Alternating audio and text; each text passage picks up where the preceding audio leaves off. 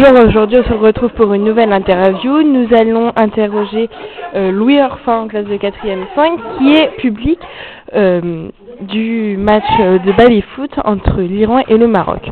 Donc je vais procéder par question. Quelle équipe préférez-vous? L'Iran. Pourquoi? Je pense qu'ils sont un peu plus forts que le Maroc. Et quelle est la personne qui se défend le plus? Madame Richard. Et en attaque dans le jeu Toujours Madame Richard, je pense que c'est elle qui a le meilleur potentiel. D'accord. Quelle équipe aimeriez-vous voir gagner? L'Iran, comme j'ai dit que c'était mon équipe préférée. D'accord, je vous remercie pour cette interview. On se retrouve pour une nouvelle interview. Au revoir.